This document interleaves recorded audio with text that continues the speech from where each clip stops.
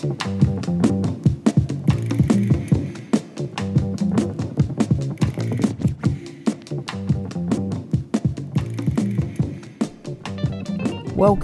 This is the Effective Challenge podcast, where you'll find ideas, thoughts and observations about how to improve your version of the Effective Challenge. If you've got any thoughts, observations, ideas, really like to hear your feedback. Drop me a line at damien@effectivechallenge.com. And now, here is the latest episode.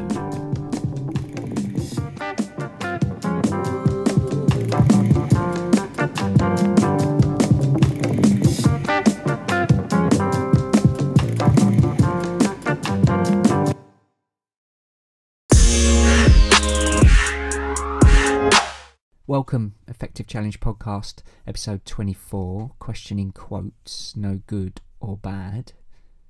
Welcome everyone. This is the first of the new features that I suggested I'd be doing in the podcast around 2020 housekeeping.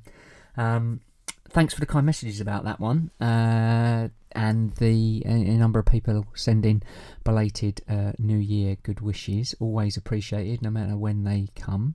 Of the new features, I think today's quote that I've selected is an absolute cracker, and there really is a probably quite a strong connection actually with the last episode 22, mind weeding. So why do I think this one's a cracker?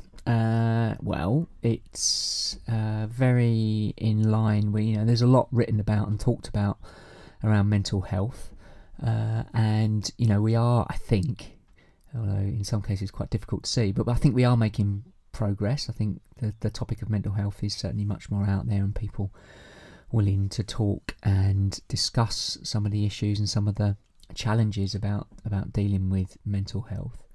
The reason why I like the quote I've selected so much is because it's from way back, and you'll have an idea about how long ago it was by the person that said this. In actual fact, I'm not sure if he said it or wrote it. I guess he's better known for his writing than his speaking. But so this one's from William Shakespeare, and the quote is, "There is no good or bad, only our minds make it so." So I guess, we've been talking about the mind and the importance of the mind for probably even, they were well talking about the mind before William Shakespeare. If I'm sure we can go back and find some belters of quotes from the Stoicism books and writing, and also I guess if you go back, certainly some religious texts probably cover elements of the mind, not particular material I'm massively au fait with, but certainly that's the sense I get.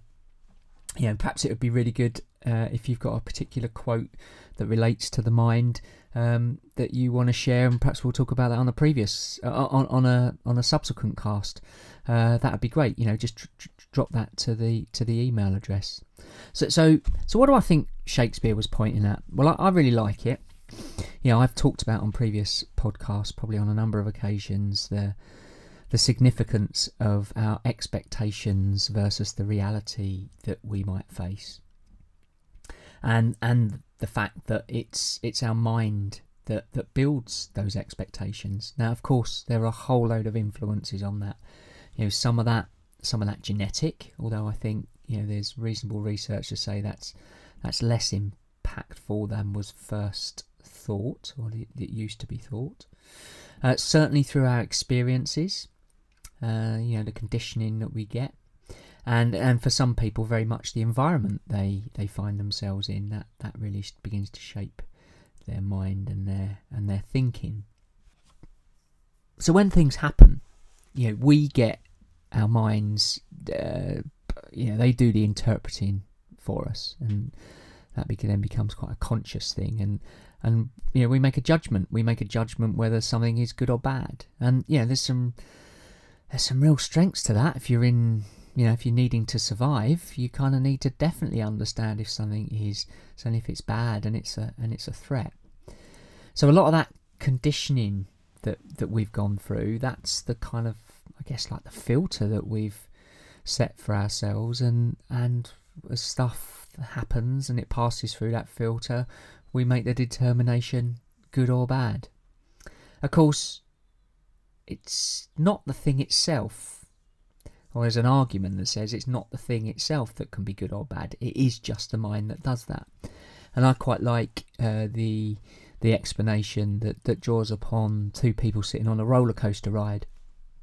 For one person, that can be an absolutely awesome 90 seconds of fun, excitement and thrill, whereas perhaps for the person sitting next to them, that can be, not only do they get the 90-second ride, they've probably been tying themselves up in knots for the 20 minutes before that whilst they've been queuing, because they're so fearful. So they're having literally exactly the same physical reality. They're both on the roller coaster ride, they're both going at the same speed, same height, they're sitting next to each other.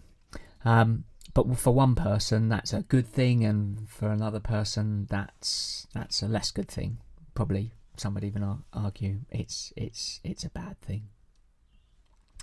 So raising our awareness, and I think this is what Shakespeare was probably pointing at, raising our awareness that it is our mind that makes it so, means that we can, if we check in with that and interrupt that, perhaps we give ourselves a different perspective about the circumstances in our current reality. And that's not to say, please, really don't want people to take stuff away from this cast that I'm not intending. Perhaps you will, I don't know. But I'm not saying here don't enjoy things that happen to us that we perceive as good. That of course is cracking, and we all like nice things to happen. And I'm not saying that by simply, in inverted commas, choosing that nothing's bad, that we're not going to have things happen to us that we'd rather that didn't. However, we have got that choice, and we might want to check our filter as to see whether something is working or not for us, and perhaps time is an element of that which will tell.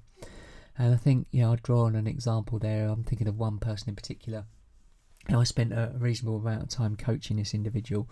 They were super keen to get promoted. They were working in the tech sector, and they wanted promotion. They kind of worked pretty hard for that. They certainly had a couple of setbacks along the way, but in time they got promoted, and that felt really good. They kind of got what they wanted.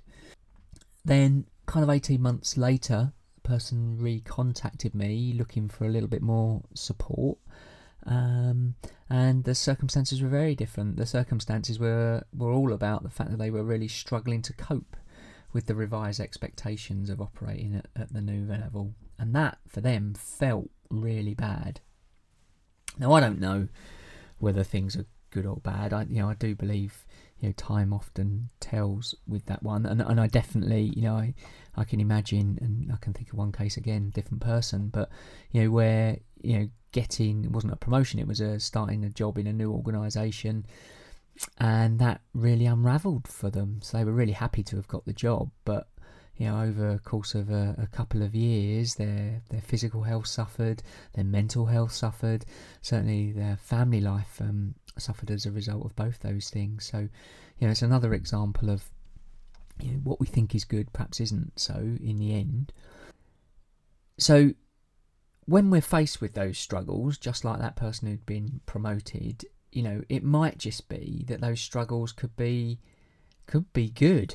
They could be the thing that are the signals to get us to grow a bit and to learn and to consider different perspectives and different opinions, and perhaps to listen, and perhaps even to ask some better questions of other people. And as a result of all of that, we end up becoming brilliant at what we do. But if we view those things through our minds as being a bad thing, chances are, because of the way we're wired, we're going to resist it.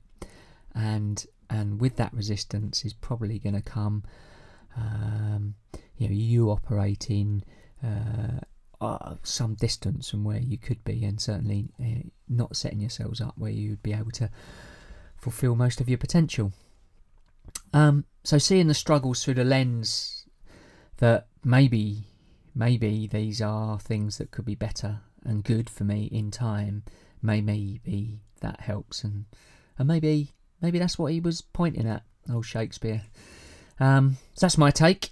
Listen, I'd love to hear yours. You might have seen or interpret that very differently. So yeah, please drop me a line on that one. It's to damien@effectivechallenge.com. While I'm at it, I've said this on the previous cast, I'm really keen to increase the reach and impact of the Effective Challenge podcast. I get lovely feedback from people, and it feels like some of the things that and topics that I'm covering could be applicable to other people if they were aware of them. So I'd love your help in that. If you can think of just one person who might benefit from the content, then please do share it with them, and I'd be really grateful if you were able to do that.